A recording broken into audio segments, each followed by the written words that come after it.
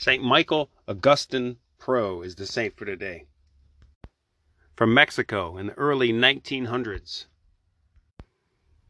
Catholic Church was outlawed in Mexico in these days, and the priests had to go around in hiding. Michael Pro would dress up in costumes. He'd do stuff like sneak into the prisons in a policeman costume, and he'd give Holy Communion and hear confessions. He'd dress up like a pauper, and he'd go around offering the Holy Sacrifice of the Mass in people's homes and hearing confessions. Eventually, he was apprehended and he was shot to death in firing squad. St. Michael Augustine Pro.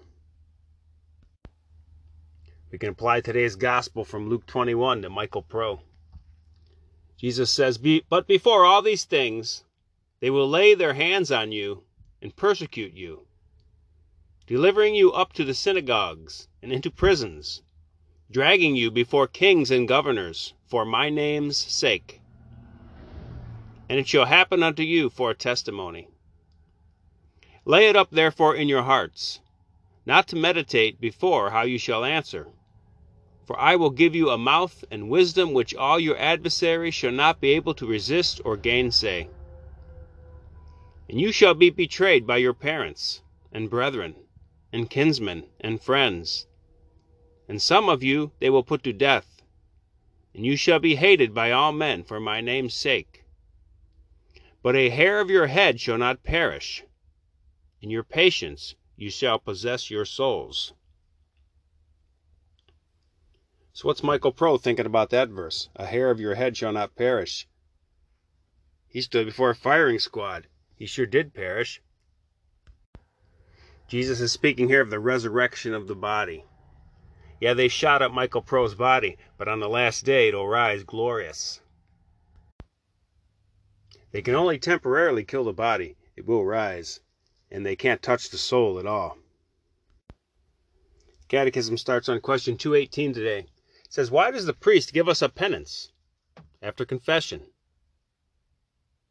That we may satisfy God for the temporal punishment due to our sins. That begs the question, what is temporal punishment? It's punishment for sin that'll have an end in this world or in the next. The blood of Jesus given to us through the sacraments takes care of eternal punishment, but temporal punishment remains for our own good.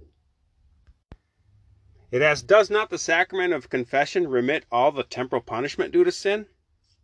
No, it does not always remit all of the temporal punishment.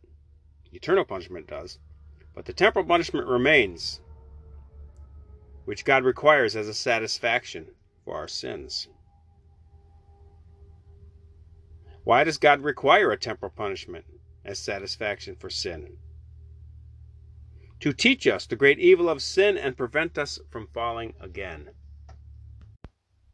If you dig a little deeper and pull out Catechism number 3, it'll go on to say that God punishes with temporal punishment because his holiness requires that nothing defiled may enter heaven.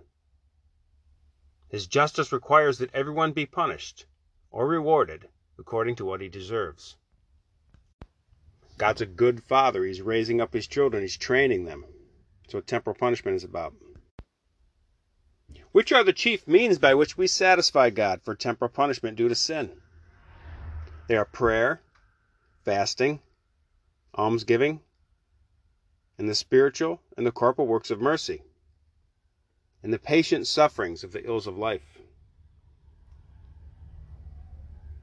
Then it asks, what are the spiritual works of mercy? They are 7. Admonish the sinner, instruct the ignorant, counsel the doubtful, comfort the sorrowing, bear wrongs patiently, forgive injuries, pray for the living and the dead. And what are the chief corporal works of mercy? They are 7. Give food to the hungry, give drink to the thirsty, clothe the naked, shelter the homeless, visit the sick, visit the imprisoned, and bury the dead. The Latin for the day is Fiat, Voluntas tua. Roughly translated, yes, will, yours. Thy will be done. In this petition we ask God for the grace to evermore cling to his will and renounce ours. Thy will be done.